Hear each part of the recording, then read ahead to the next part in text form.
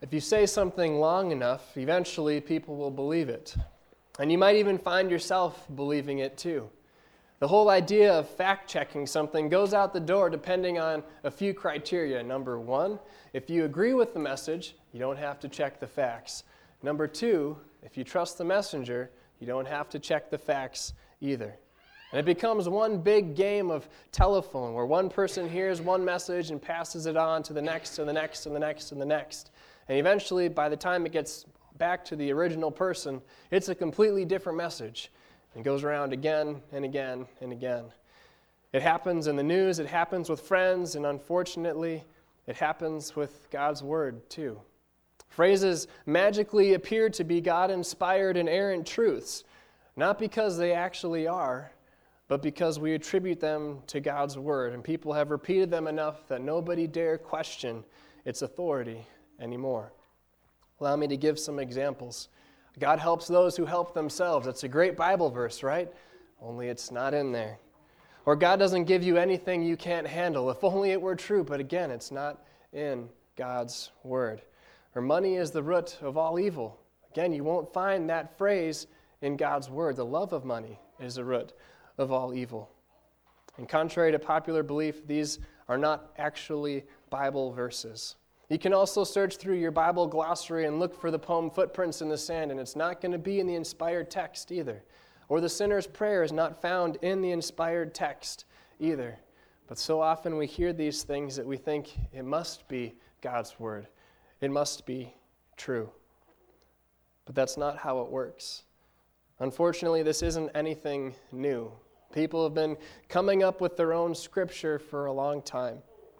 The Pharisees and the teachers of law were old pros at this, twisting the meaning of Scripture into something that they could keep, into something that they could make sure they had it right. In the Sermon on the Mount, Jesus corrects a few of these ideas. 3 times in our passage this morning, he mentions it was said, or you've heard it said. And it's helpful to step back into Jesus' time and to see what's going on, to learn more about these sayings and to see what exactly is Jesus saying here. Rather than what someone heard from someone who heard from someone who heard from their mom, who heard from their teacher, who heard from their kindergarten student. And if you lost me on that, or if I lost you on that, that's my point. Let's look to God's Word and see what God's Word says. Matthew chapter 5, verses 27 through 37. And again, I invite you to stand out of respect for God's Word. Matthew 5, starting at verse 27, reading in Jesus' name. You have heard that it was said, you shall not commit adultery. But I say to you that everyone who looks at a woman with lust for her has already committed adultery with her in his heart. If your right eye makes you stumble, tear it out and throw it from you. For it is better for you to lose one of the parts of your body than for your whole body to be thrown into hell. If your right hand makes you stumble, cut it off and throw it from you. For it is better for you to lose one of the parts of your body than for your whole body to go into hell. It was said, whoever sends his wife away, let him give her a certificate of divorce. But I say to you that everyone who divorces his wife, except for the reason of unchastity, makes her commit adultery. And whoever marries a divorced woman commits adultery. Again, you have heard that the ancients were told, you shall not make false vows, but shall fulfill your vows to the Lord. But I say to you, make no oath at all, either by heaven, for it is a throne of God, or by the earth, for it is a footstool of his feet, or by Jerusalem, for it is the city of the great king. Nor shall you make an oath by your head, for you cannot make one hair white or black, but let your statement be yes, yes, or no, no. Anything beyond these is of evil. Father God, these are your words, and your word is truth. We pray this morning, Lord, that you would sanctify us in your truth. Open up our hearts to receive the message that you have for us, and help us, Father, to see you. In Jesus' name we pray. Amen. You may be seated.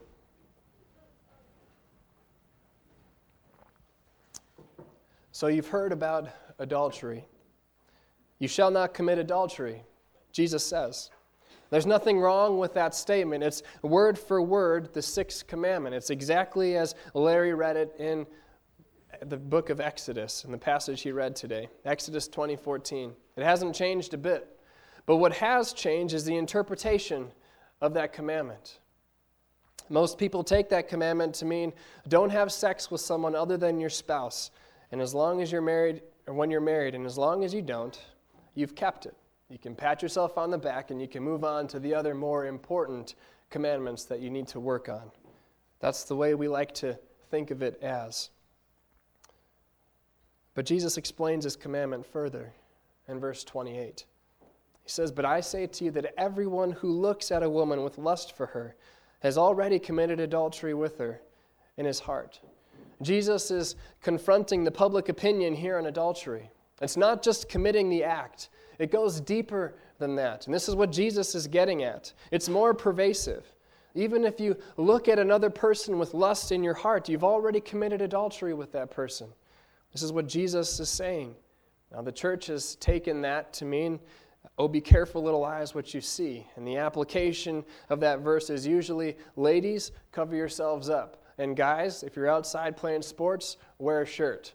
Look at any Bible camp dress code, and you'll see exactly what I'm talking about. And I wish that covered all of our bases. I wish simple steps like that could solve the problem, but unfortunately, it doesn't. It's good practical advice, but it doesn't solve the problem because the problem goes deeper than the way that we dress. Jesus mentions plucking out your eye if it causes you to sin. This idea that, "Oh, I couldn't help myself. I saw this and my eye just led me down this route, this path. I couldn't help it." He's speaking to a crowd here that would say, "It's not my fault if that's what came before my eyes," as though there were no personal responsibility here in the text. Jesus tells them, pluck out the eye. Remove that excuse from you. But if you pluck out your own eye, you'll find out the problem doesn't go away. So if you pluck out both eyes, then does the problem go away? It doesn't go away. If you remove your hand and both your eyes, does the problem go away? No, it doesn't. If you remove all of your limbs and all of your eyes and every single physical faculty that you have, does the problem go away? Unfortunately, it doesn't, because the problem goes deeper than the skin. The problem is straight in the heart. In Luther's Small Catechism, in his explanation to the Sixth Commandment, he says this: we should fear and love God. We should fear and love God. This is the first thing we are to do. Fear and love Him, so that we lead pure and decent lives in word and deed, and each of us loves and honors his or her spouse. This commandment here is broken whenever we don't live pure and chaste lives, whether that's in thought, whether that's in word, or whether that's in our own deeds, whether it's locker room talk, whether it's your own imaginations, or whether it's following a lustful heart. This commandment's also broken whenever we don't honor and cherish our spouses. This commandment isn't just reserved for those who are married, however. This commandment's for all people. You shall not commit adultery. High school isn't a free pass to do whatever you want to do. Neither is college. Whether it's fooling around sexually before you're married or after you're married with someone other than your spouse, whether it's consuming pornography, or whether it's just entertaining sexual fantasies, call it what it is. It's sin. It's breaking God's holy will. The solution to this problem isn't isolating yourself from all forms of temptation, though it does in fact help, and though God does call us to take action to remove ourselves from these temptations, but that doesn't solve the problem. The solution comes in cleansing of the heart.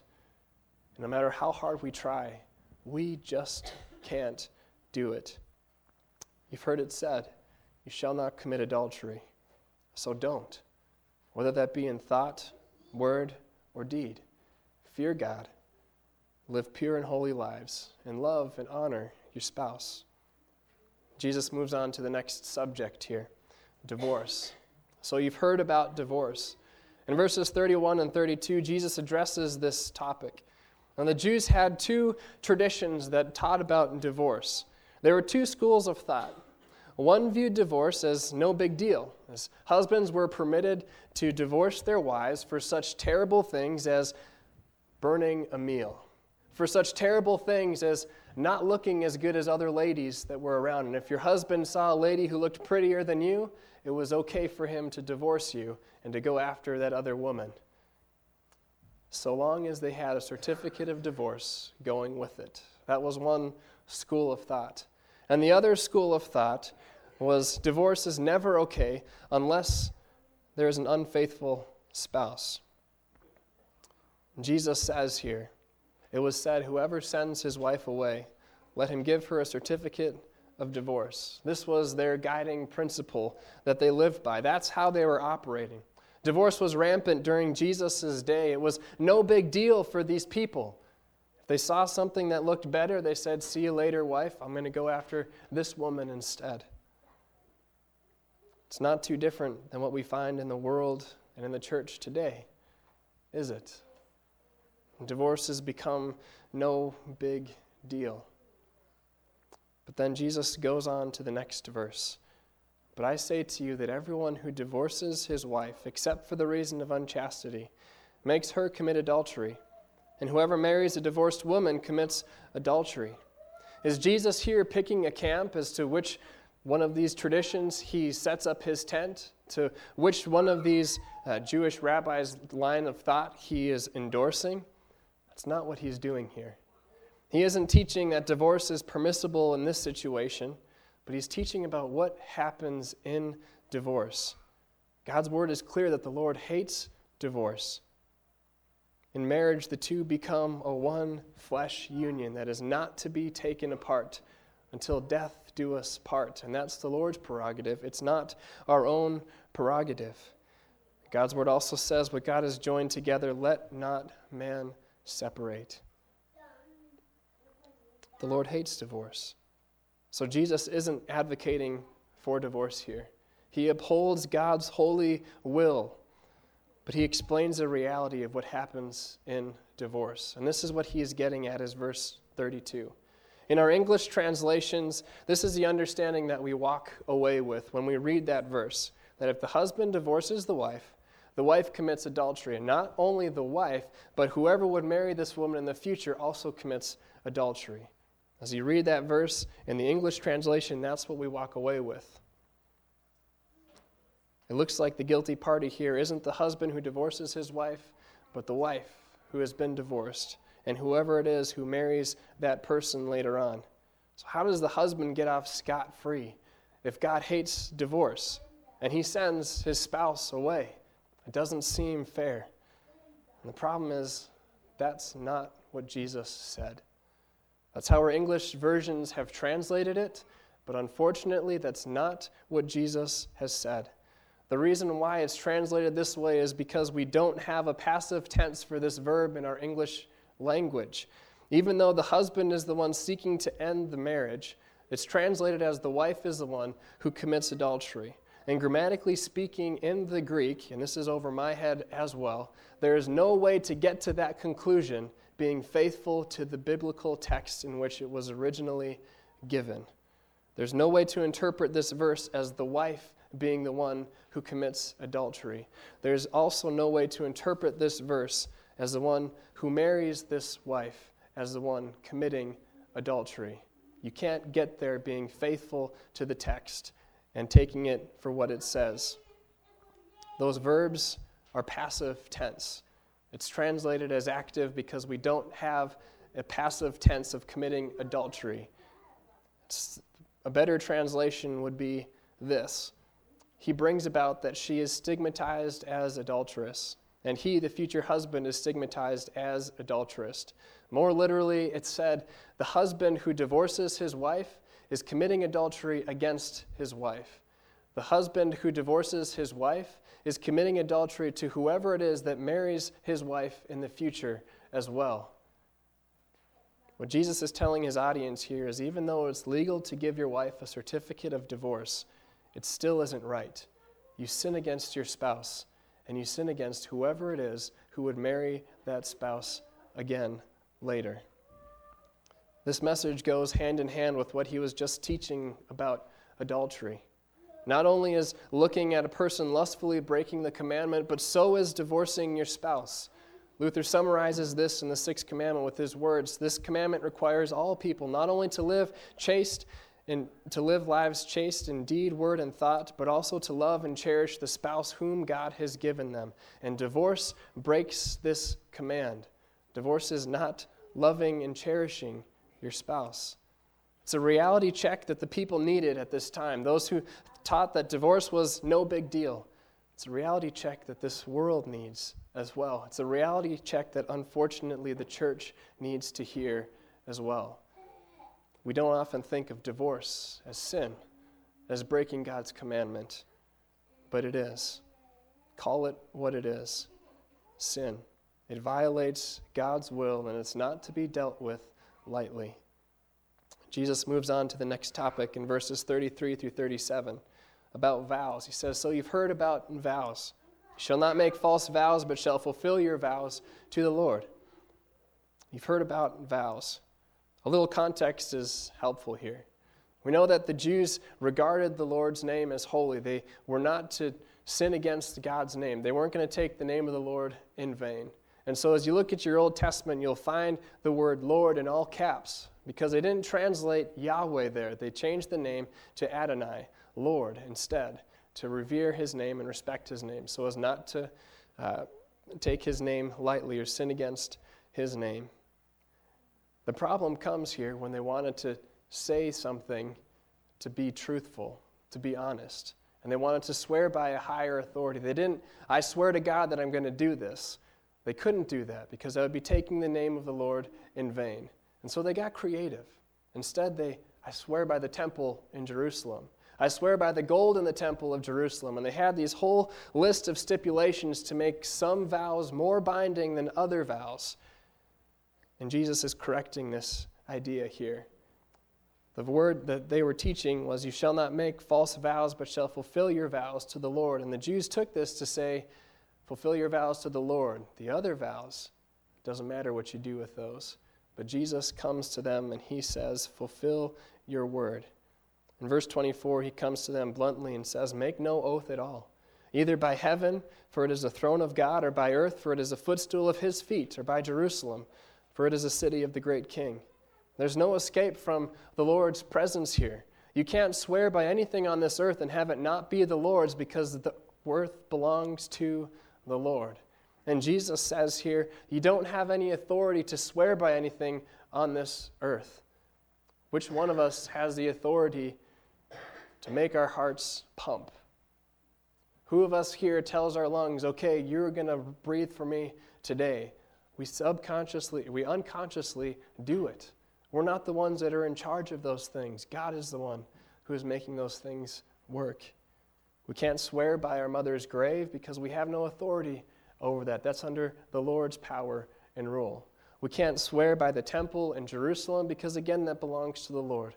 We can't swear to the Lord either because that's not what God has called us to do. But he says instead, make no oaths at all. Simply let your yes be yes and your no be no. He says we can't even change the color of our hair. Now, some of you might dye your hair, but when it grows back, are the roots the same color as the dye that you just used, or do you have to go and buy another thing of dye? I don't know the answer. I don't dye my hair yet, but I think the roots come back the same color as it was before. We can't even change the color of our hair. What makes us think that we have the authority to swear by anything here on this earth? Using oaths implies that we can't be trusted unless we're under some kind of oath. But Jesus tells his audience, let your yes be yes and your no be no. Keep your word. Even without an oath, you shouldn't have to have an oath before the Lord in order for your word to be trustworthy. But God tells us not to lie and not to be deceitful. Jesus is talking here about everyday conversation. Swearing to God, swearing on your mother's grave, swearing by the temple in Jerusalem has no place in the believer's life because the believer is supposed to live a pure and holy life, an honest life, and the believer is supposed to keep their word as well. This is what God desires of us. There's no formula of words that need to be said before we're required to keep our word. God desires for us to be truthful, and that's enough. When we break our vows, whether it's before God or before men, we lie. So call it what it is. It's sin. So you've heard. You've heard how the Jews like to finagle the law of God. They did this to ease their guilty consciences. If I can just keep my vows that I make to the Lord and not to anybody else, then it doesn't matter so much what I say or what I do. If I settle for the laws of man instead of the law of God, I can find myself off the hook. And I'd love to admit that adultery is just an extramarital affair, because then most of us here can say, I haven't done it. And we love to think that divorce is no big deal because we see it all over the place. We love to think that God doesn't expect us to keep our word. So we trade the laws of God in for the laws of man, and we follow our hearts, completely unaware that therein lies the problem. The problem isn't in our actions. The problem isn't in rules and regulations. The problem is in our own sinful hearts. It's deeper than our words. It's deeper than our actions. It's deeper than our thoughts. It's the very core of who we are. Poor, miserable sinners who have often sinned against God in thought, word, and deed. But it's these very same poor, miserable sinners whom Christ came to save. It's these very same poor, miserable sinners who Christ has reconciled to God with his blood and his blood alone. It's these very same poor, miserable sinners whom God makes into new creations, who God cleanses and gives to them a new heart and a new spirit, his spirit, one that causes them to walk according to his holy will and his statutes. So the situation is not hopeless. What we need today more and more of is not more rules and regulations. What we need today is forgiveness, to cry out to God, create in me a clean heart, O God, and renew a right spirit within me. What we need today is not a way to explain away our guilt or explain away our sin. We need a Savior who takes our sin away and removes it from us as far as the east is from the west. But God has sent to us a Savior, and his name is Jesus. So when the law condemns you of your sin, don't try to explain it away. Own that sin and come to the Lord in repentance and faith. Say, Father, against you and you alone have I sinned. And in confessing our sins, find the Savior who has come to cleanse you from all unrighteousness, from each and every sin, and live pure and holy lives. Living pure and holy lives isn't living by some code of law that we can't attain to or we try to attain to. Living a pure and holy life is a life of repentance and faith, acknowledging in and of myself, I am not pure, I am not holy, but coming to the one who is pure and holy, and coming to the one who has come to make you pure and holy through his word and his sacrament, through Jesus' blood and righteousness. Let's pray. Father God, we've seen your word today. Lord, we've heard your word today. We've heard the cheap substitutes that the world likes to tell us of what your law demands. And God, as we come before you and we see your law, we see our own sinful hearts and we acknowledge that we have sinned against you in our thoughts, in our words, and in our deeds. Help us to admit these sins, to confess these sins to you, not try to cover them up. But in confessing them, Lord, show us again what you have done to save us from our sin, to forgive us, to cleanse us from all unrighteousness. We thank you for the promises in your word that reveal to us again what you have done to save us from our sin. And Jesus, we thank you for your life, death, and resurrection, for the hope that you give us. We thank you as we cry out to you, create in me a clean heart, O God. You are faithful and true to give us clean hearts, to make us new creations, to make us pure and holy, the spotless bride of Christ that you tell us about in Ephesians 5. We praise you for that this morning. In Jesus' name we pray. Amen.